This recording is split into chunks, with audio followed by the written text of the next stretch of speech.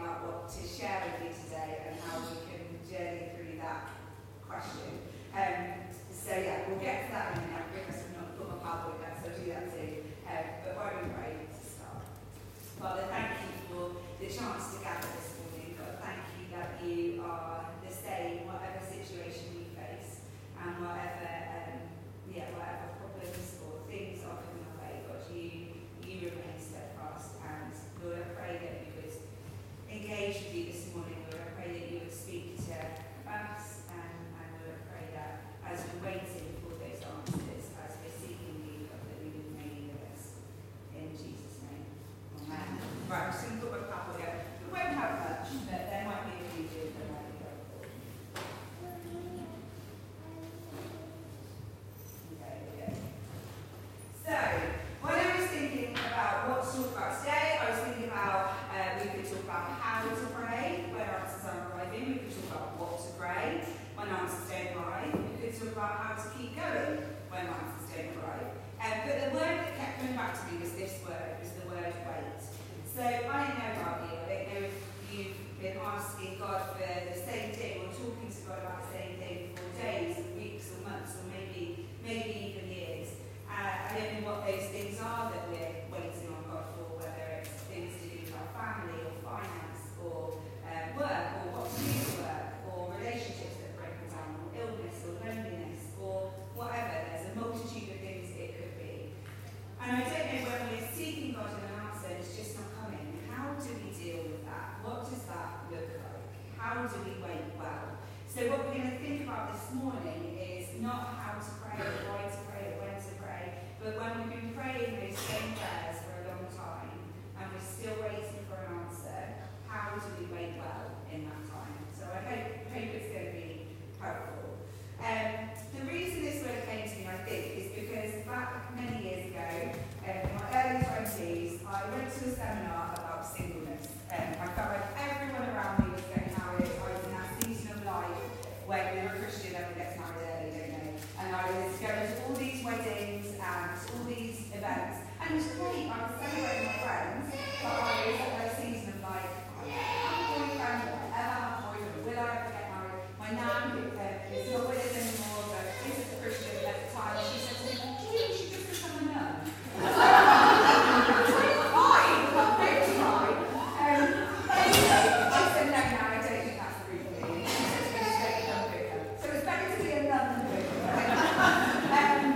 So I went to this seminar and this woman was talking and I can't remember anything else she said other than don't be a waiter. So when we're waiting for things in life, so in my case then, the people that were in the room was waiting to meet somebody, or there might be different things you're waiting for in life, she was saying don't be a waiter. So don't wait for life to start until that thing has happened, or you've met that person, or you've got that amount of money, or you've been to that place. Don't be a waiter. Life is for living now. And so as I was thinking about what to say today, I was thinking, I wonder if we've turned into waiters in our prayers. Are we praying for something because it hasn't happened, or it's not happened in the time that we want, or it's in a different way? Are we waiting for our lives to start in a different way? Because when we pray for change, we want the change to happen now. And when we pray for a blessing, we want to feel blessed now. When we pray for protection, we want to feel protected now. When we pray for deliverance, we want our problems to go away instantly. But if change doesn't happen, or that prayer that we're praying doesn't happen, how can we deal with that? How can we live still a whole life whilst we're waiting for that thing? So we're going to look at 4 things today, based on the words of wait, because I like to make things a bit trickier. So we're going to look at the word wait, and we're going to think about 4 things that we can do as we wait. So as we continue to say those prayers, as we continue to seek God for whatever it is, we're going to look at those letters of wait and think of some things that we can do while we're waiting. We're also going to look at some quotes from Pete Gregg. If you haven't read any of his books, basically his whole life is about prayer. He's got a number of different books, how to pray when God feels silent, how to pray when it feels like God's on you. So yeah, if you want some recommendations of books, then I can give you some. So we're going to look at some of his quotes, going to look at some of the Bible, and we're going to look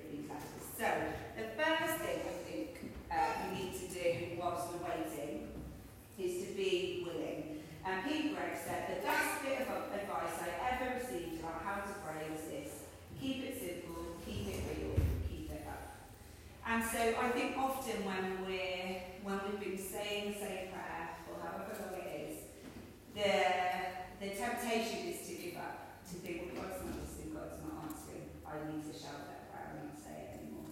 But I really believe that if God puts something on our hearts, we need to keep going to Him with it. And so we need to be willing to keep it up, to keep that prayer like that. And an example of this is Daniel. He made prayer a regularity in his life. Daniel was a prayer warrior with a regime over and down. He set aside, we're told in the Bible, set aside 3 times a day to go and pray before the Lord in prayer. And there's something that we can learn from this example. I don't pray regularly 3 times a day. I mean, I might pray more than that some days, and some days I might pray once or twice. But I don't specifically set aside that time 3 times a day to sit and be with the Lord and tell Him what's on my heart. And it might be that for some of us, maybe we need to do that. Maybe we need to set aside that regular time to say, God, I'm here, I'm telling you my stuff, and I'm here. No matter who Daniel was surrounded by, what was going on, he prayed faithfully. And so I wonder if there's something in being a willing prayer like Daniel was. We can show God that we know that He hears us, that it's important to spend that time with Him, and that we're hopeful of an answer by setting aside that time regularly, whatever that looks like. Mine will be 9 a day, might just be one today, but whatever that looks like. Okay, the second one, there's my quote, but that's quite pretty, but that was the internet, I can do that myself, is acknowledge. This is another Pete Greg quote here. Life sometimes hurts like hell, but I've discovered that deleting God from the equation doesn't actually help. It merely removes all meaning and morality from the mess, and all real hope from the future. I don't know if you're anything like me, but I've realised that when life is tough, and when I feel like my prayers aren't being answered, I sort of turn into a 5-year-old.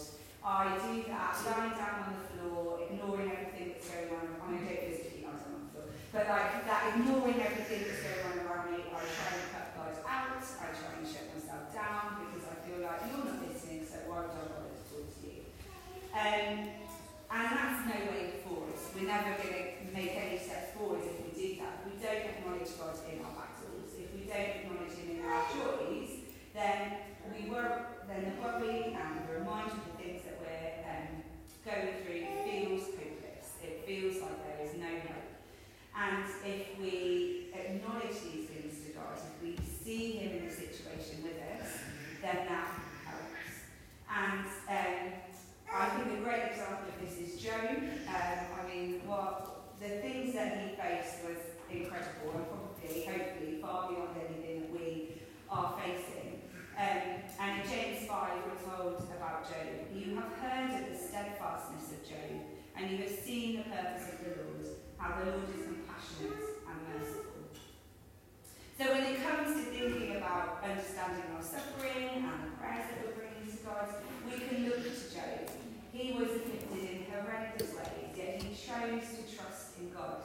Job lost his children, his wealth, his home. We never really come to a conclusion of why this happened or the purpose of it.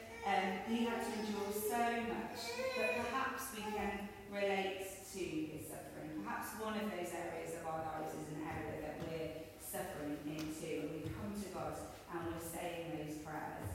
But Job was honest in his affliction, in the things that he was suffering. He kept trusting in God, he kept believing in God throughout it all.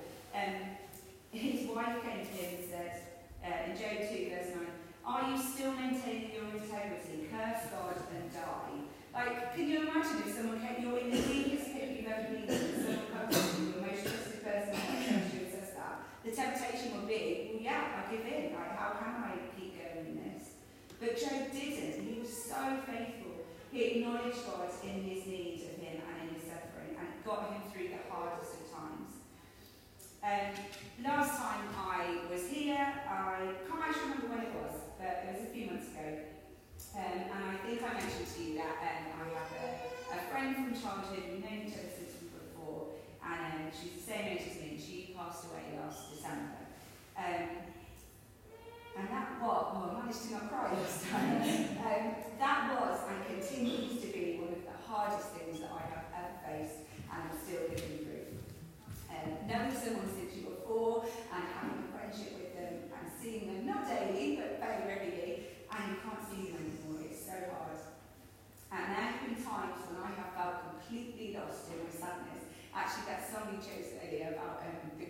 God, I couldn't sing that for such a long time, because when you feel sad, it's so hard to, you know God's good, you know it, but you can't say it.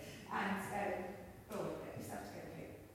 But I haven't even tried really, but I have managed to acknowledge God in that sadness. I've managed to see him in that sadness. I know that he has carried me and continues to carry me through this sadness. And if I hadn't got God to get me through that, I don't know how it would have done it. And a number of my friends, all of my friends from school, who equally loved her, none of them are Christians, and a number of them have come to me and said, faith must really help you, and it has. And so I think what I'm trying to say is that if we don't acknowledge God in the sadness, then I don't know how we get through stuff. I don't know how we find that hope. I don't know how we find that joy. So I think keeping hold of that knowledge of hope and salvation and eternal life and eternal joy when we're going through the saddest times is really important. And remembering God is in this, even if we can't feel it. Okay, next one is to be intimate. I love this picture. Isn't this a beautiful picture? I think often when we think about intimacy, perhaps we think about a partner or that kind of physical relationship, but I think intimacy is so important with our Father. This is just a great picture of an intimacy between a father and a child. And Pete Brooks says, everyone prays, even non-Christians pray. The difference when Christians do it is that they are climbing into the lap of their Heavenly Father. I'll put that up for you. And I just love that as an image, that when we're going through these prayers that we say again and again, and we're not hearing the answers, or not perhaps the answers that we want to hear, to be intimate with our Father, to sit in his lap and enjoy his presence, even when everything else is chaotic, is really, really important. And I think if we look at Hannah in the Bible, she's a great example of that. She's an example of prayer not being formal, but for Hannah it was deeply emotional and deeply honest. She was so vulnerable with God, her Father, and she expressed the deepest and the most desperate desires of her heart. I don't know if you know Hannah, but she is famously remembered in Scripture as the mother of the prophet Samuel. Hannah's story is so much more than being a mother, though. After years of trying to conceive a child and being ridiculed by her husband's other wife, we don't need to talk about that, Hannah went to the temple to make a sacrifice to the Lord and pray for a child. So she is talking about children, but that's her deepest desire. What's our deepest desire? Are we talking to God about those deepest desires, whatever they may be? And 1 Samuel 1:10 tells us this: she was in the bitterness of the soul and wept in anguish, praying to the Lord. But in the next verse we're told that she makes a promise to God that if he grants her a child, she will give that child back to him. She's going to raise this child in the ways of godliness and righteousness, and that if God provides this child, she will give it back to him. And I wonder in our lives, what are the things that we are asking God for? And if he then asks them back, will he give them? And I think she's a really great example of that relationship between God and child. And God did provide for her. She prayed this prayer, I don't know how long for, but a long time. And God provided her with Samuel and her 7 other children. How people have more than 2, I don't know. But she had 7 children. So God heard her prayer. She felt like he hadn't really heard it, and he gave her more than she'd even asked for. And then she gave Samuel back, because that's what she promised. And so often in our relationship with God, it can be easy for our prayer life to grow formal and out of touch. So, we come to church on a Sunday and pray. We might have a prayer trip and we pray there. But Hannah shows us that not to pray in that way, but for her it was deeply emotional, it was deeply honest. She was coming to her Creator and expressing her deepest desires and knowing that he heard her. And then that promise of hers, what you give to me, I shall give back to you in full. And so, later on in 1 Samuel 1:11 it says this: O Lord Almighty, if you only look upon your servant's misery and remember me, and not forget your servant, but give her a son, then I will give him to the Lord for all the days of his life. She's being so honest there, so open. And she became pregnant, she had Samuel,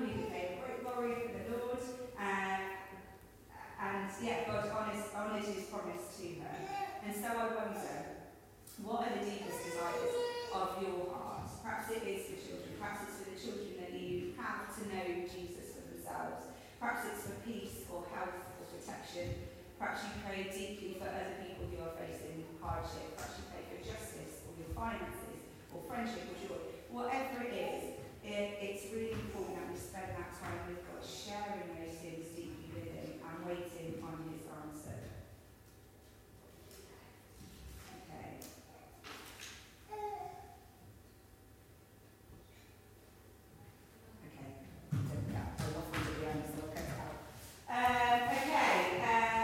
Finally, this is my last one, is trust.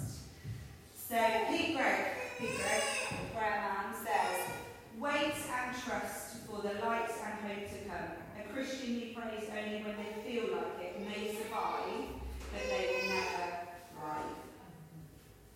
And when I was thinking about this and thinking about trusting in God and saying those prayers and maintaining that trust, I thought about Moses. So Moses had this responsibility of leading God's people out of Egypt, where they had been oppressed.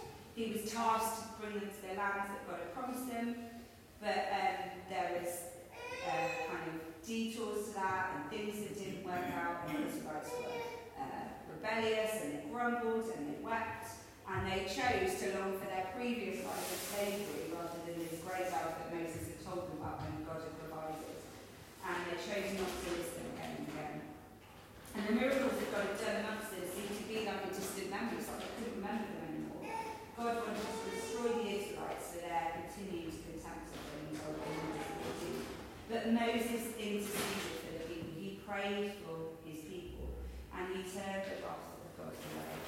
And the Israelites did eventually cross the promised land after the unbelieving generation that doubted God had died.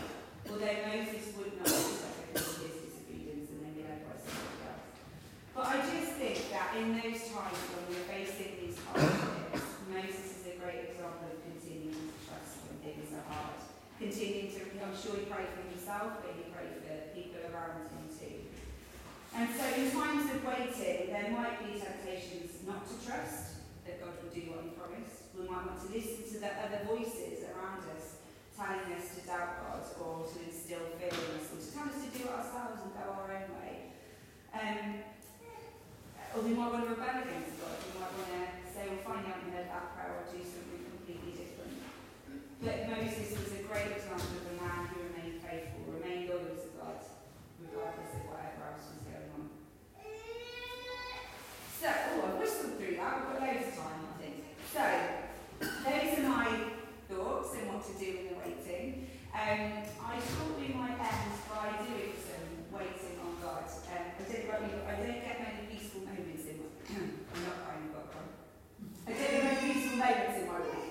And so to have a bit of peace, to listen to a song, to tell God what someone I had a flapjack or something and it's got stuck.